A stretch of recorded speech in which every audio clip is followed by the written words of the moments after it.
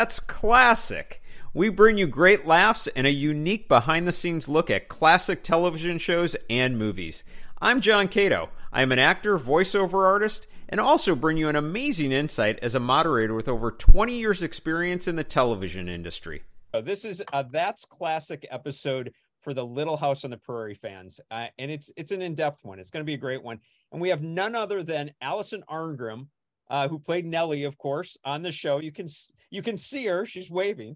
And my co-host today, of course, my dear friend Bob Bergen, and as I always say, voiceover extraordinaire. So anyway, Alison, thanks a bunch for being here. Oh, thank you. I'm going to do one of these in my ear because then I can hear me and you and all of us. Yes, it's fabulous. There you go. Hi, how are you? We're doing good. We're doing really good.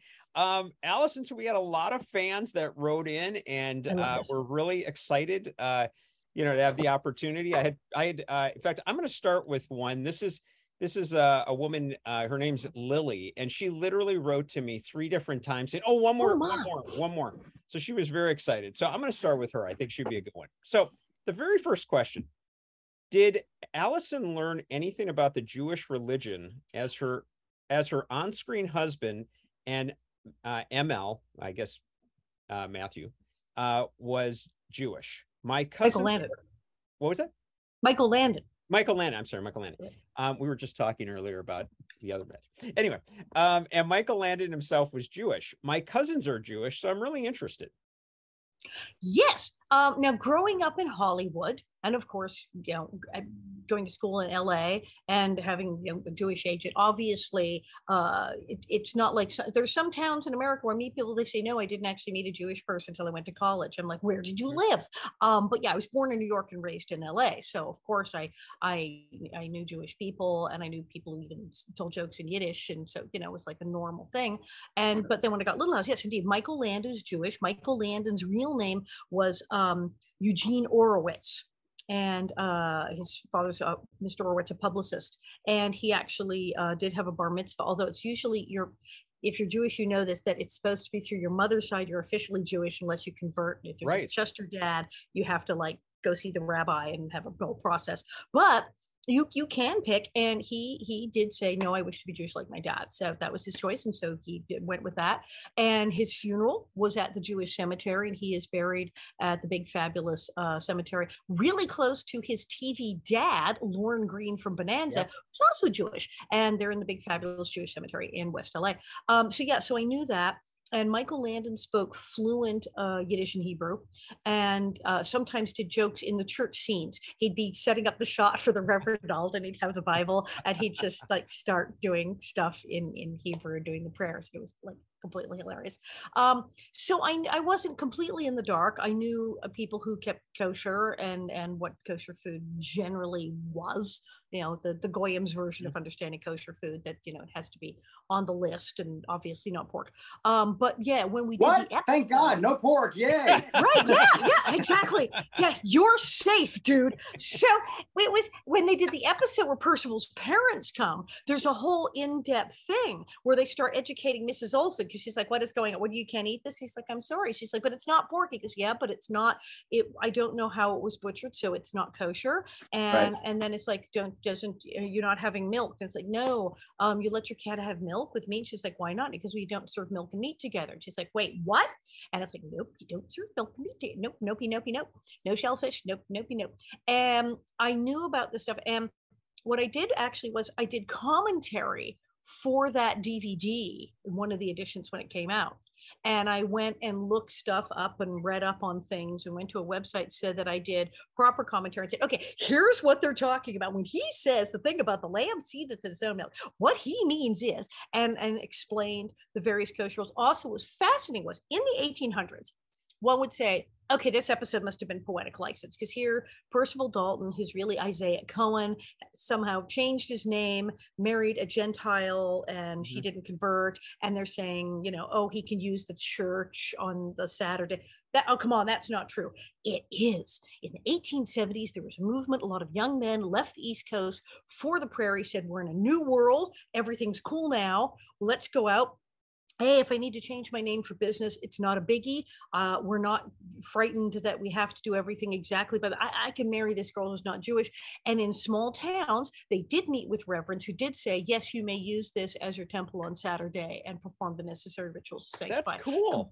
Completely, totally is a thing that happened in the 1800s that they showed in that episode, which is a trip. So yes, I did do commentary on that, and I did learn more about those things, which was totally freaking awesome. Yes. And I will tell you that I just rewatched that episode by chance. Yes. I knew we were going to be doing this. So I was Come like, on. And by the way, Little House is on 24/7 someplace. So I'm just channel surfing, and it was that episode. It was the very beginning. Mm-hmm. And Alison, that episode is a comedy. That is one of the funniest episodes. Brilliant. With the two actors that played his parents were delightful.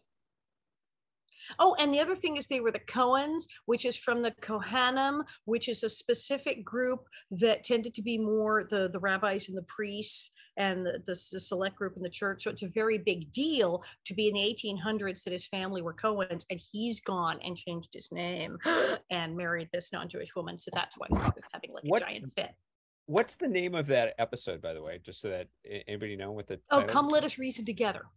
Okay, cool. Because I'm sure somebody else. And you can go on Netflix. It's streaming on Netflix. It's on. You can watch Little House 24 hours a day, everywhere, all over the world. But yeah, and the other one is there's one, The Craftsman, which is weird. Speaking of Matt Labertow. Oh my God, that one is so sweet. Because there's this lovely old man who's building coffins and he's Jewish. Now, at that point, it's little Albert is assisting him, and it's all really cool. Except in that episode, we're much younger. Nellie and Willie and Mrs. Oleson are horrible, anti-Semitic, awful people. And I and my brother Willie say terrible things to this man and tell Albert that Jews have horns, that he's wearing a hat to cover the horns on his head. And it's like, oh, yikes. And then it's like 3 years later, she's marrying a Jewish man. So it's, I don't know. It's Little House on the Prairie. But it was very, and then of course I have the babies, and then we decide to divide Jennifer, Benny and Jenny, Benjamin, Jennifer, that one child will be Jewish and one will be Gentile, which no, you really can't do. If you talk to your local rabbi, they will go, yeah, no, that's not a thing. But Michael decided that would be okay. So. Gotcha. And by the way, Nellie never converted, correct? Apparently not. I don't know. Now, in the off-camera plot line somewhere, in the show, she did not convert, which I'm sure would have been a huge sticking point with his parents. Because, like, yikes, will the children be really? Will Benjamin, the son, they've decided Jewish, be truly Jewish? She didn't convert. But, of course, then if you ask Michael Landon, Ugi Orowitz, he will say, yes, he's still Jewish because his mother didn't convert, and it was that thing. But when they moved to New York in season 7, Percival and Nellie moved to New York because his father's died and they have to help his mother run the store. I'm thinking they made the move to New York, and since they were running the store now, taking care of his mom, that then she converted, because then there's no rabbi in Walnut Grove, right? So they moved to New York, and I think that in this off-camera canon backstory that she moved to New York and she met with the rabbi there and converted. And she got a whole new wig. And then she got a wig. That's right. Now, so you've just explained why the hair is different. That's it. It's a wig because she converted and is covering her hair. Yes. That's a great nugget. That's good. You just connected the dots. And like I said, this is all in my mind. I have no idea. Yes. I have no idea what the heck she did. And the real Nellie Owens married a guy named Henry Curry and is buried in Forest Grove, Oregon. So no, but there you go. Wow. Okay. Moving on to our next question. This is from Beth. Beth wrote many questions. She is the person that wrote in and said, look, I've seen all the interviews, but I want to ask some questions that we don't hear about. So here we go. Did you prefer to film outside a Big Sky Ranch or on the soundstage? P.S. I know you fainted when it was very hot. 100% prefer to be on the soundstage, to the point that we'd get the schedule for the week, get the call, she'd go, not see me.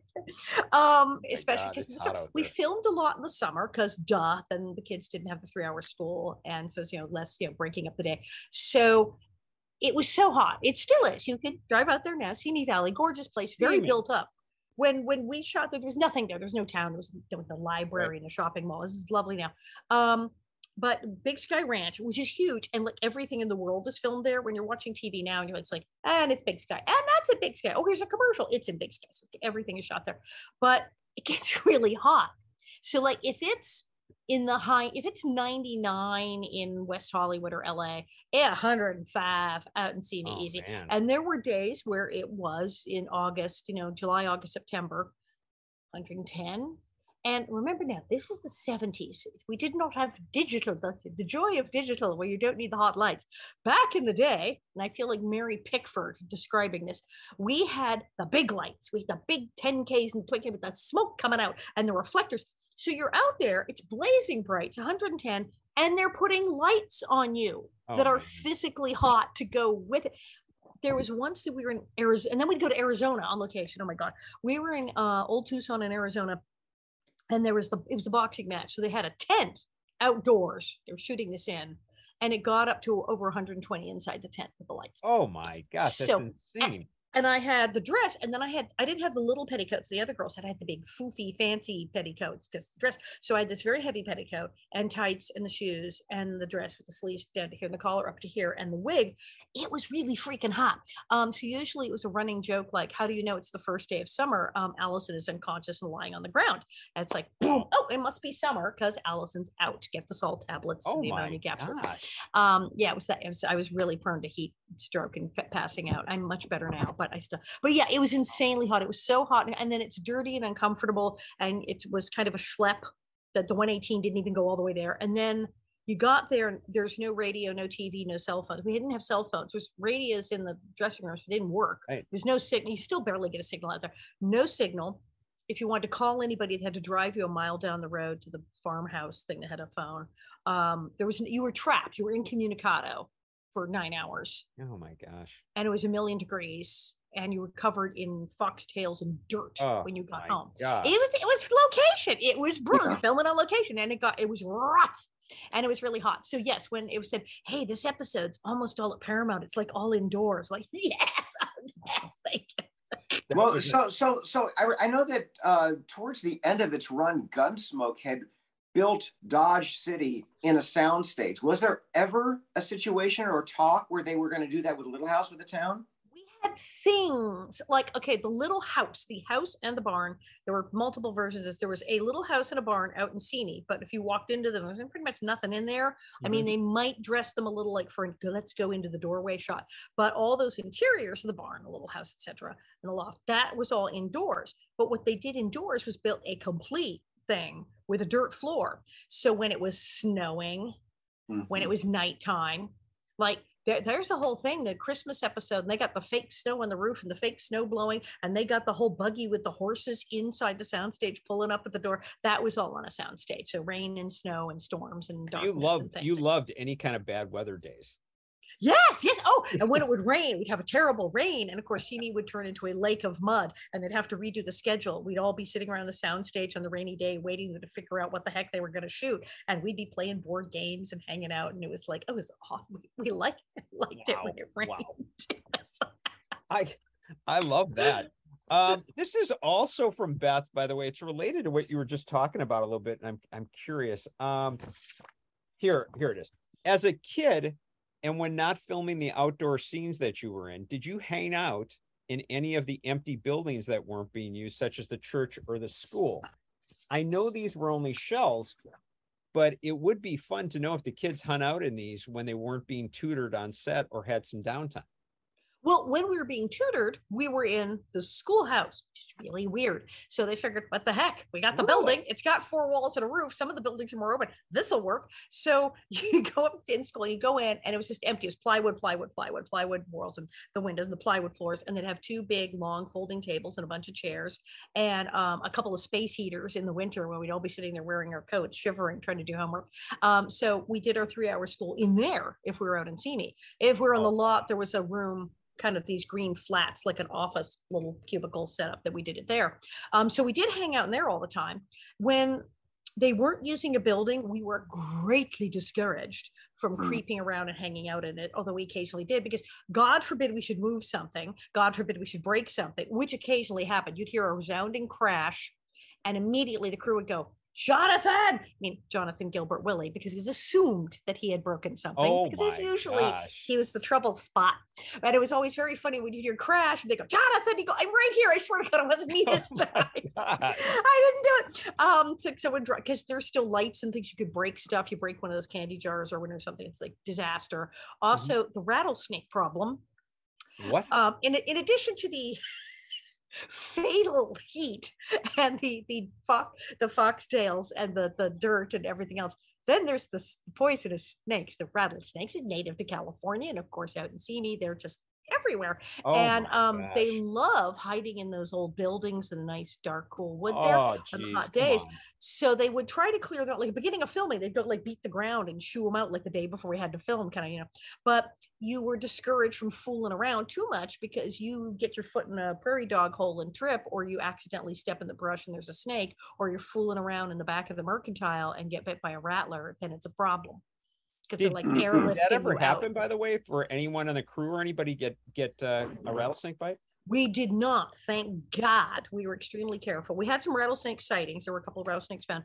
The only snakes we were up in Northern California, Sonora, or the big location, like, oh, the Lord is my shepherd, when Laura runs away to the mountain. It's like all that stuff up in Northern California. And it was a nice, wet, grassy area. And Melissa Gilbert and I were heading over to makeup, and we found a whole bunch of snakes. Now, we luckily could identify our snakes, and they were definitely garter snakes. They were definitely little garter snakes, totally safe. Thank God. Because we picked them up, and we put one between every finger. They were little guys, and several in our hair. And then walked up to the makeup trailers and went, hi! And caused people to scream and faint and get really mad. But it was totally worth it. Wow. That's a lot of snakes, by the way. Yes, there was a lot of them. It was like a litter, if you were, of snakes, which is kind of dangerous because baby rattlers, you can't always tell that they're rattlers when they're first born. But the markings, no, they were garter snakes. They were definitely non-poisonous snakes. I was like, look, they go in my hair. They make good barrettes.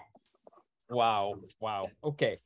There was, you mentioned the candy, and I had one there that here. This is also from Beth. Did Alison, her TV brother Willie, or other cast members ever help themselves to the candy in the jars at the mercantile when not filming? If so, what was her favorite? Was the candy always fresh, or did it go stale?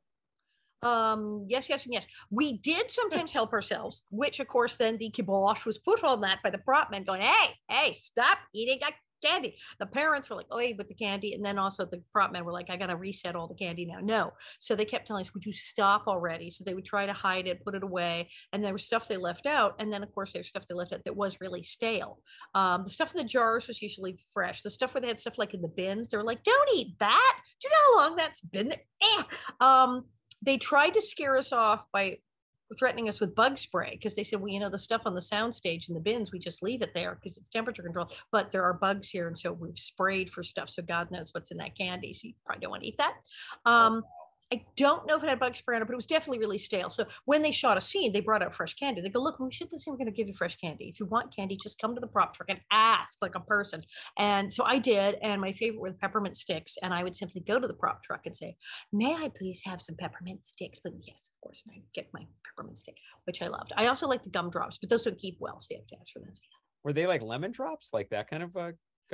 They had really the big gumdrops that came in like red and green and black and licorice and red. They were fantastic. And jelly beans, so the big old fashioned, not these stupid jelly belly weird things, the big suckers that were like licorice and pink and white and black and red and old school. And then the peppermint sticks, which are just awesome. So yeah. Gotcha. Okay, that's pretty cool. Actually, I'm glad she asked that. That's actually really wild that you got to do that. All right. How did they get you to cry for scenes such as the one where Percival is about to leave? Oh, that one was easy. Getting people to cry. As you know, a lot of crying on this show. There was so much crying. We had some people who were like, you could go cry. And they were like, Michael Landon and Melissa Sue Anderson. You could go abracadabra, cry. Give me any topic. And they just go, yeah. And she could turn it on. Michael could turn it on. When Michael cried, though, he did have a small baby spotlight focused on his chin. You know, his chin quiver. Oh, yeah. Yeah, he had a spotlight to enhance that. So it really stood out. Classic. I love it. And then some people cry. Some people were more method and were like, okay, give me a minute. I got to really do this. And then sometimes they were in a hurry. So if you weren't producing enough tears, or worse, you did a beautiful real cry, but you were like cried out and you didn't have anything else running down your face, they'd bust out the glycerin. That's why you will sometimes see people with a tear that does not seem to be moving. And other times it's like water, and other times it's very slow because they've had to break out the glycerin because either they were crying, but there weren't enough tears, or they cried out and didn't have anything else. So the glycerin. There was the menthol crystals in a tube. If you weren't watering up fast enough, and that would really hurt. But you'd be crying. Wow. So they pulled stunts like that. A lot of the time, though, the way things were written and the way Michael directed, things were so emotional. The story was so sad. You were like, how can I not cry? People were just bursting, people watching his film were crying. So sometimes it was like, well, that was a little too easy. And he'd, work and cry. And now the day that the scene when Percival left, that was a super duper real cry. I had some advantage. Nellie was usually faking crying 9 out of 10. When Right. I cried, I was faking it anyway. And so I was always having to do, by the way, I really sound like that when I cry. It's very embarrassing. People who've watched the show and then they're around me and like something terrible happens and I'm crying and I go, they go, wait, what? Wait, that's real? Oh God. So I would cry, but then my mother would leave the room and I go, I'm getting another horse and a doll. So I was just like evil fake crying. But Percival says that's it, I'm going, I really cried. And it kind of freaked everyone out because I spent 7 years fake crying for candy, for a horse, for a doll. Wow. And all of a sudden we have a scene where she's a grown up and her guy she's madly in love with is going to go. And she hasn't told him she loved him. And she really cries for like once in her life. And so I really cried. They almost cut. It was like when we finished the moment to do another setup, it's like, are you okay? Yeah. Do you want to keep going? Yeah. Are you really crying? Yeah. Why? They're like, what? I was like, you guys all cry. What? I finally cry. You freak out. They're like, yeah. So it like freaked everyone out that I actually suddenly cried. And, but it was awesome. It's a great scene. Is it in general, is it fairly easy for you to, go on the mark and no, cry? I'm not an instant crier. Like I said, there are instant criers. Michael and Melissa Williams, instant criers. Absolutely. There are some people have a talent, and I don't know, it's lots of stuff in their tear ducts, and they don't even have to even get emotional. It's like making yourself sneeze or something. They can go and just like water starts coming out. And then they're like, oh, did you want me to be emotional as well? Okay, I can do that too. Whereas I give more method. Okay, why am I crying? I can do it. Clearly it's happened. I have, certainly cried up a storm when necessary, but no, I'm not an instant crier. I have to work my way up to it. Also, you're crying, and as well as the actress that played Mrs. Oleson. Every time you guys cried, it was comedic. I mean, it was definitely people were laughing. Which, like I said, like it's how I really cry though. And then people laugh at me, and it's hard. Nice. Okay, what was this is from Lily. What was your favorite Nellie costume to wear throughout your entire time on the series? Okay, right away, the first year, Laura and Mary had 2 dresses each, and then they got a third in like the Country Girls episode when Ma bought the fabric. They literally owned 2 dresses, and then they got a third. I had 4 dresses out the door. Like before we started, I went to wardrobe fitting, and they just kept bringing stuff out. And I'm going, our dresses are good on this thing. And like Laura's like, we can't. Melissa's like, I have 1 freaking dress. I got another dress in this episode. You have 4 dresses. Who are you? So yeah, I got 4 dresses immediately. There was the blue, which of course we call the stunt dress because there were 2. That was always when something bad's going to happen. It's that blue dress with the puff sleeves. Guarantee I'm going down because that's the stunt girl is in the other one. Yellow with the long sleeves. That lovely pink one with the pinafore. But my absolute favorite was that year I had a purple taffeta stripe for church. It was purple and black and white. Mostly purple and black. I mean, on a kid, who's putting a kid in purple and black? And it was taffeta with velvet trim. Oh my God. It's amazing. Who has a purple and black taffeta velvet trim outfit when you're 12? So I was like, yeah, so that would be my favorite. Then when I take Laura's horse, that Christmas at Plum Creek, I had this coat, this green coat. Oh, I remember that Coats? That weird sort of weird peplumy shoulder thing. It was like some kind of like a Russian soldier. Like, what the heck was I wearing? As fat and braid all over it. It was like a military uniform or something. I had this amazing green coat that I'd have killed for that. Allison, did you keep any of this just for fun? Yeah, no kidding. Damn thing. I got nothing. I got it because, well, first of all, they reuse stuff. If you watch the episodes really closely, you'll see blouses and things. I remember that dress. Things get recycled. Some stuff is turned up on other shows, props and clothes. Very rarely, like Melissa got her little red dress, Michael had his hat, Dean Butler got his hat. I mean, people got little teeny tiny things. I think Charlotte Stewart got her glasses, Miss Beadle. We didn't get a lot. They were keeping stuff. Like, no, you can't have it. And then when I left in 7 years, we didn't know that it was like going to end or when I was going to leave. And then they put my wig on the new kid, on Nancy. So I certainly wasn't taking that anywhere. I could have gotten the little high button boots that were sort of beigey with the pink leather because the wardrobe lady had them and she said, do you want them? But I had to pick them up on a certain day and I couldn't make it. And she was leaving because she was like moving to the Virgin Islands. So like, I don't know, my boots are in the Virgin Islands. Oh, wow. Okay. Isn't that crazy? I got nothing, crazy? Which is why fans make me stuff. I have miniatures of the Mercantile, and I have a collection of paintings. It's like one right there. I have a collection of paintings and drawings of the Oleson's Mercantile and beautiful things that people have made me, like replicas. That's cool.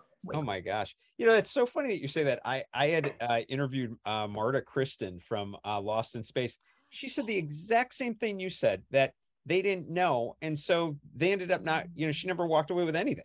And it was a different era. It was very rare that objects from TV shows became these hugely, insanely valuable things. I mean, yeah, in the 70s, you might have said if I had, you know, something from Gone with the Wind, someone would go, well, yeah, that's probably a big deal. But there were like, you know, the ruby slippers, there's like 6 pairs.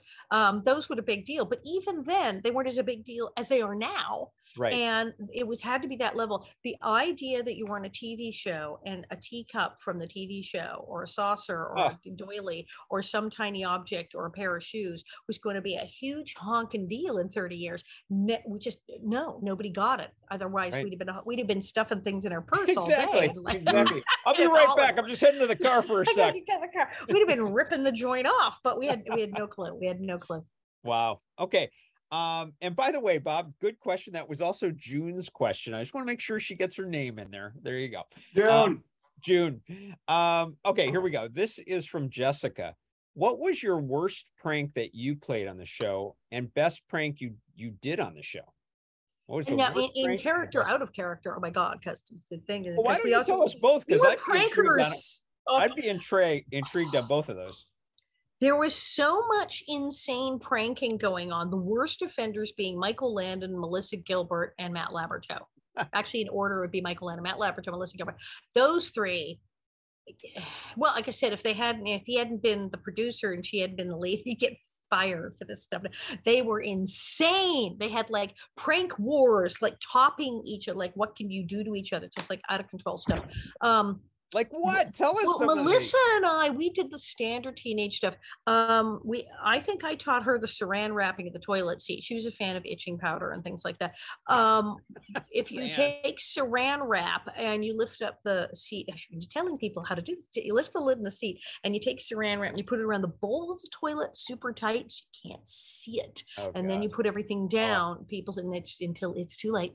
So that's evil. That is a thing that was popular to do. Michael was usually king of the pranks. We usually let him have that. He and Matt had a thing where they were leaving weird notes in each other's dressing rooms and writing things on mirrors as if they were stalker fans.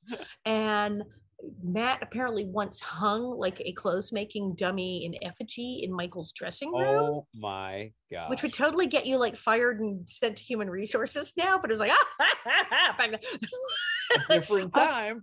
They thought this stuff was a riot, and Michael was always, he wanted outtakes. He was like, I need more outtakes to amuse myself and show on Johnny Carson. So there was always weird stuff that he did to get outtakes. So I'm lying there in the episode Bunny when I slam into the tree branch and the horse, which is fabulous special effects how they did that I did not, of course, really ride a horse or hit a tree branch. It's a miracle.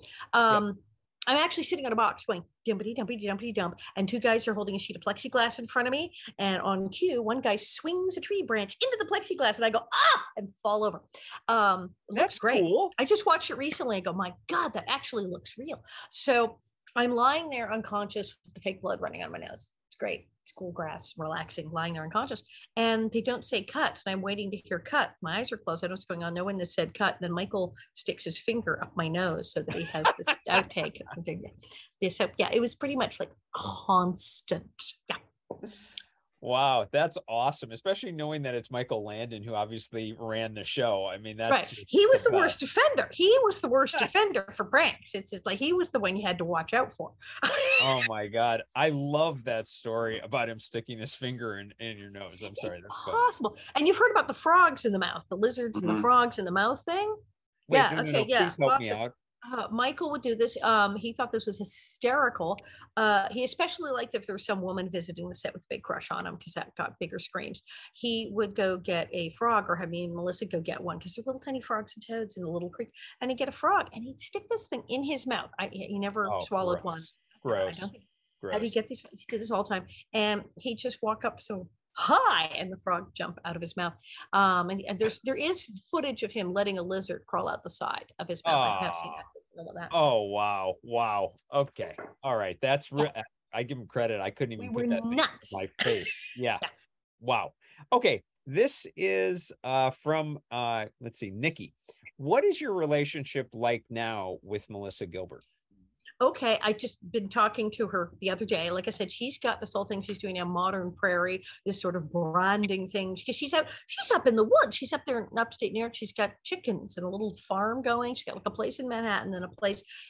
She and her husband, Timothy Busfield, bought this little place thinking, oh, for summer vacations, we'll take the grandkids. It'll be great on the weekends. And then the pandemic hit and they were in the heart of New York and went, I don't want to be here.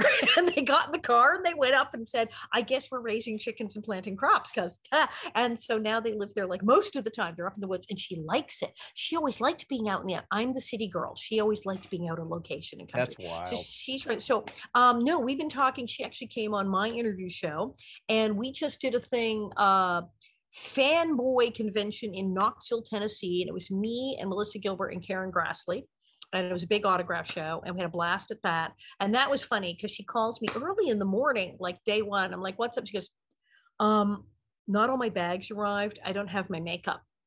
I'm like, what? She goes, and I'm not even wearing a lot of makeup now because she's embracing this whole earthy, crunchy, like hippie goddess thing. She goes, but I like have nothing. I have like no mascara, lipstick. She goes, you have makeup. You always have makeup. You have spare makeup. I go, I'm coming over. And so I like literally, we're sharing makeup. Okay. It's like we're like this close. And then the Hollywood show, we did the Hollywood show. We got most of the cast together for that. I saw that. I regret not going to that. Yeah. That was great. So yeah. And then we all went to dinner at the Smokehouse. We have a tradition with the Little House gang to go to the Smokehouse restaurant in Toluca Lake. I know it. Because it's next to Forest Lawn. And traditionally, when someone from the show dies, they either have the funeral at Forest Lawn or they at least have the service at like the Old North Church thing there. Mm-hmm. And so we would all go and then we'd all go to the Smokehouse for dinner and have like a catered thing. Wow. So we got on the phone, I made a reservation and we did an email saying, hey guys, do you want to all go to the Smokehouse after the Hollywood show? Because we don't have to wait for someone to die. We could just go to the Smokehouse. And they went, yes, let's go. So we had so much fun. So yes, no, we are friends. Someone once asked me, how many Little House people do you have on speed dial? And I was like, 14. So yeah, that's we're cool. And Baby Carrie and Miss Beadle and Dean. Yeah. Melissa and Tim had a very brief podcast that was so good, but they didn't do that many episodes. They were because they were just kind of bored and went like, let's do a podcast. They did a bunch of episodes, and it's like him interviewing her about Little House on the Prairie because he's like, I hardly watched it. I filled me in. They're very funny stuff. And then Dean Butler lives in LA, and then Ketty Lester, who's Hester Sue on the show. You know, she just turned 87. She's back at it. She's singing. So. She did a thing at the Heritage Museum in Highland, and she sang like 3 songs and did a Q&A. She liked it so much. She said, I want to do it again. She just did a show at the Gardenia in Hollywood, did 12 songs and told stories.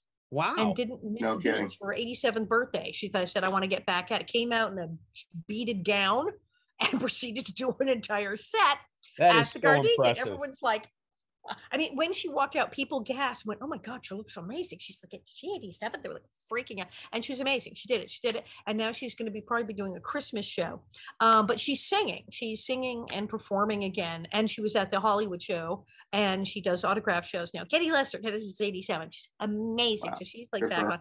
So I'm big buddies with her. And then it's just a Dean Butler Almanzo, Baby Carrie, Rachel Greenbush, the gang. Charlotte Stewart. Next week, yes, October 7th, the first week in October 7th and 8th, that weekend, me, Pat Laberto, Andy Garvey, Dean Butler Almanzo, and Charlotte Stewart Miss Beadle are all going to Lincoln, Illinois for a fall pickers market and autograph show. It's going to be awesome. And then the next weekend, then the third weekend, the one of the 22nd, that weekend, a whole gaggle of us, me, Charlotte Stewart. Oh, and Wendy Lou Lee, Baby Grace. She's awesome. I'm very good friends with Baby Grace. She's obviously grown up now. They were twins, lovely girls. Baby Grace and Miss Beadle and I, we're going to Hannibal, Missouri for Wizard of Oz days. I saw that. So weird. That's interesting. Like, yeah, I thought so Miss Beadle, too. Nellie Olson, Baby Grace, on Joey the boat, Luff, right? Joey Luff on a Hannibal, Missouri steamboat. Yes, steamboat. Yeah. It's the land of Mark Twain. Yes, with the Little House on the Prairie gang doing Wizard of Oz. Yes. It's insane. it's the Mark Twain cave complex. I'm frightened already. And there's a steamboat, and like the night before is the like Red Shoes Gala, like salute to Judy Garland thing, a party, and Joey Luft, her son. It's good. Judy Garland and Joey Luft is going to be there. Yep, and then it's all the rest of the day is events and autograph signing, whatnot, with me and Baby Grace and Miss Beadle. And at one point, we are going to be allowed to dress up. They're going to do us all up. And Charlotte's going to be Glinda the Good, because that's totally her personality. She is Glinda the Good. That's and cool. I think Wendy, is Wendy doing Dorothy? I think, yes, I am getting dressed up as the Wicked Witch of the West. Green paint. Come on, you're going to be loving it. Green. That's kind of why I'm doing it. He's like, "Do you want to do it?" I'm like, "Can I be the Wicked Witch of the West?" "Yes, you can." Done. I'm kidding. So cool. I'm going to go be the Wicked Witch of the West at Wizard of Oz days in Hannibal, Missouri on a steamboat, because that makes all the sense in the world. Absolutely. I kid you not. I saw that and I read through it twice because my brain was like, wait, Wizard of Oz. That's why I put like, I went, Wizard of Oz. What? Jury Lost? Wait, a steamboat. What is happening? And one of my fans commented, I'm sorry, my brain just exploded. Right. It's like, what the hell are you doing? It'll be a blast. Awesome. It'll be a blast, but it's so funny. Okay. We all get together and do stuff like this. We're emailing each other. How many photos are you bringing? When's your flight? I think Dean and Patrick and I are in the same plane on Friday, and then Charlotte, she has to fly in from San Francisco. Yeah, we're like coordinating who's taking who to the airport. I mean, it's like ridiculous. I think that's. Oh, and Mrs. Garvey's down the street. Hersha Parody. It's bananas. That's cool, and I'm sure the fans love hearing that you guys are close. Yeah, we're all still hanging out together. All right, let's go back. This was actually another one from earlier from Lily. How long after you filmed an episode did it take for it to actually come out on TV? I'm trying to think. Weeks, not days. It was nowadays. It's like it's all digital now, so the whole process of filming it and editing it and making it happen is like very quick. It could be like literally days, and then of course they can also take their time and release all 12 episodes at the same time. It's right. What's a season? But in our day it was Panavision, so like literally you couldn't even see what you've done. If Michael and the crew wanted to see the dailies, they had to wait 24 hours till they developed the film. Like you have to go to the drugstore, and they developed the film, and then they'd watch that and say, okay, that one, and find out if they had to reshoot it. And so editing this was a very long process. So I'm thinking because I remember we were shooting a Christmas episode, and it obviously was not December, but it wasn't July either. It might have been like October-ish, beginning November, we shot the Christmas episode.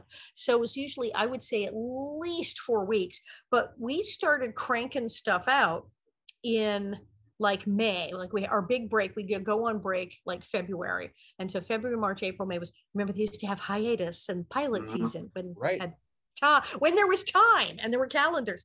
That was a break and people didn't film. And then around May, we'd go back to work, and then they'd start airing the new episodes in September. So we'd shoot stuff in May that aired in September. Absolutely. Oh, wow, that's a lot. So Alison, I have a question regarding all that. So there were some characters like the gentleman that played your father or Reverend Alden. They wore the same costume for every single episode. Would they ever shoot multiple episodes because they needed the mercantile for like 4 scenes and 4 different episodes? Let's do this. The only time we did multiple episode stuff is if we were on location.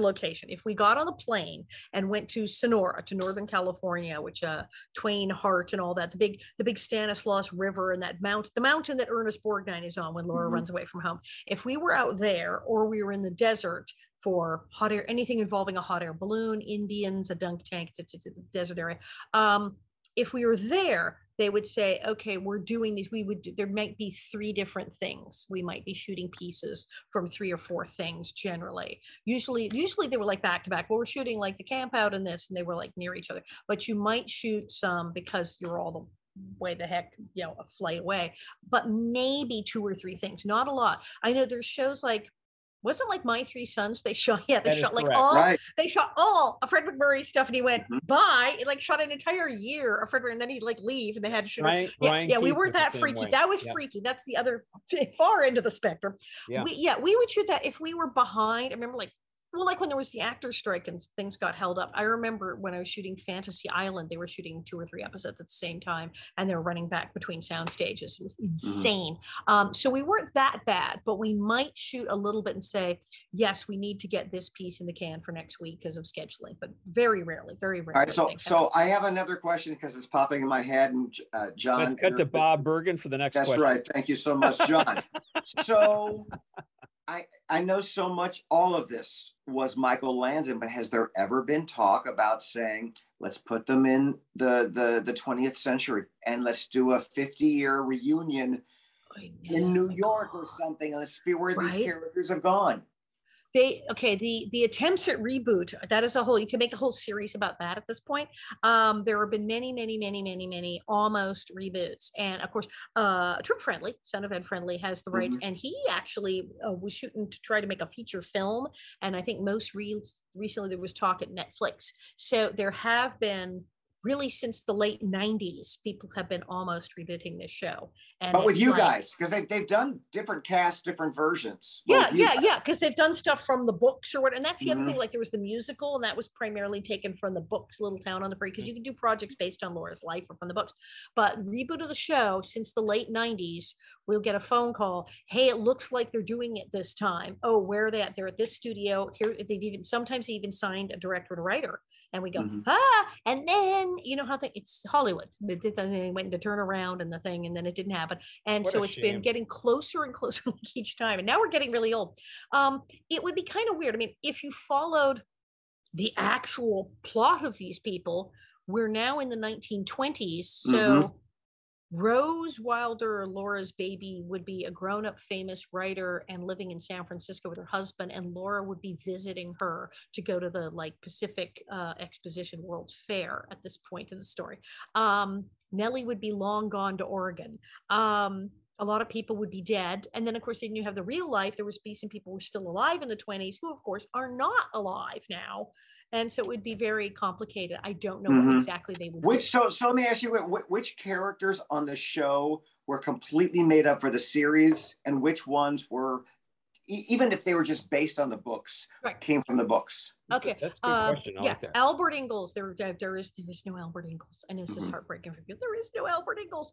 Matt Laberto, who, if you haven't had him on, you must. He is hilarious. I totally want him on. Let's put that out there right now. I say there is an Albert Ingalls, because there was the whole thing of there was the episode where he got on drugs and they got him off drugs, and then Laura's narration at the end says, and then it came back and he was Dr. Albert Ingalls, and then of course a couple of seasons later he dies. Yeah. So what was that all about? Well, the writers, remember a long time ago, the writers said, well, what are people going to do? Watch all the episodes back to back? I mean, that's physically impossible, because we didn't, who knew? So they would, no, don't remember this. There's summer reruns. They rerun it once. It's not like they rerun things over and over again. So yeah, what are they going to do? Stream it or something? So, there were no DVDs. There was nothing. So we had no concept. So Now, Matt, of course, says, no, I died, but you never saw the body. They say I'm dead. I believe I had an off-camera miraculous recovery at the last minute and did go on to be Dr. Alfred. From leukemia before there was any kind of treatment for it. Right. Yeah, because it was a miracle. They had miracles on the show all the time. They had miracles. So so he said, no, Albert is totally made up. They decided that he had played Charles as a young kid in an episode flashback, and they really liked him, and Michael liked him and went, get a kid on the show. Because what's weird is the Ingalls did have a baby boy who died tragically in infancy. That's not in the books because, well, the family, frankly, was quite traumatized. And Laura did not write about it in the books because it was much too upsetting since she was now targeting the books to 9-year-old girls. It was too weird. And the family was like, we still don't talk about it. So it was like they didn't put it in the book. But it did happen. And then we put it in the show, which is crazy because we put a thing in the show that really happened in real life, but was not in the book. So that happened. Mr. Edwards, sort of. He's in the books, but in real life, there was some guy with another name from Tennessee who they were friends with. So like a couple of people kind of in real life became Mr. Edwards. Nellie Oleson. There was a girl named Nellie Owens, a girl named Stella Gilbert, and a girl named Genevieve Masters. And it appears that these three people were combined indeed to become the character of Nellie that we know. And that was even in the books. So that went over. There's practically no Mrs. Oleson in the books. Mr. Oleson appears briefly in a couple moments. Nellie, after On the Banks of Plum Creek, is huge by Little Town on the Prairie, but there's very little Mr. Oleson. And Mrs. Oleson, it's mentioned that he has a wife and she's in the store, but it's like, who? And they're not named Harriet or Nels or anything. There's no discussion of what their names are. And in real life, their names were Margaret and William. So a lot of that got made up. I don't think there was a Doc Baker. There was a doctor. There was a Dr. Tan, who's a big deal in one of the books. But was there a Mr. Hanson? I don't think so. And then, now there was a Reverend Alden. And there was definitely some changes and mixing and matching of reverends and combining stuff. But there was a Reverend Alden, and there was a doctor, but I don't think he was Baker. And there sort of kind of was a Mr. Edwards with a different name. And three people were Nellie. And then there was a Miss Beadle. Miss Beadle, that's from the books. They had a Miss Beadle, and she's very like in the books. And then there's a lot of just making people up like left and right. There was a Baby Grace. There's baby Carrie, Baby Grace, and Baby Rose. But there's no Albert. And then like all that stuff like the banker and all these like various people. The Garveys? Were the Garveys in the book? Garveys are totally made up. That's what I thought. Be sure to watch for part 2 of my interview with Alison Arngrim as she answers even more in-depth Little House on the Prairie questions, coming in the next 2 weeks. Thank you. Thanks for coming, and please check us out also on youtube.com/thatsclassictv, where you can actually watch and see the celebrities that are on the show. Thanks again. Bye-bye.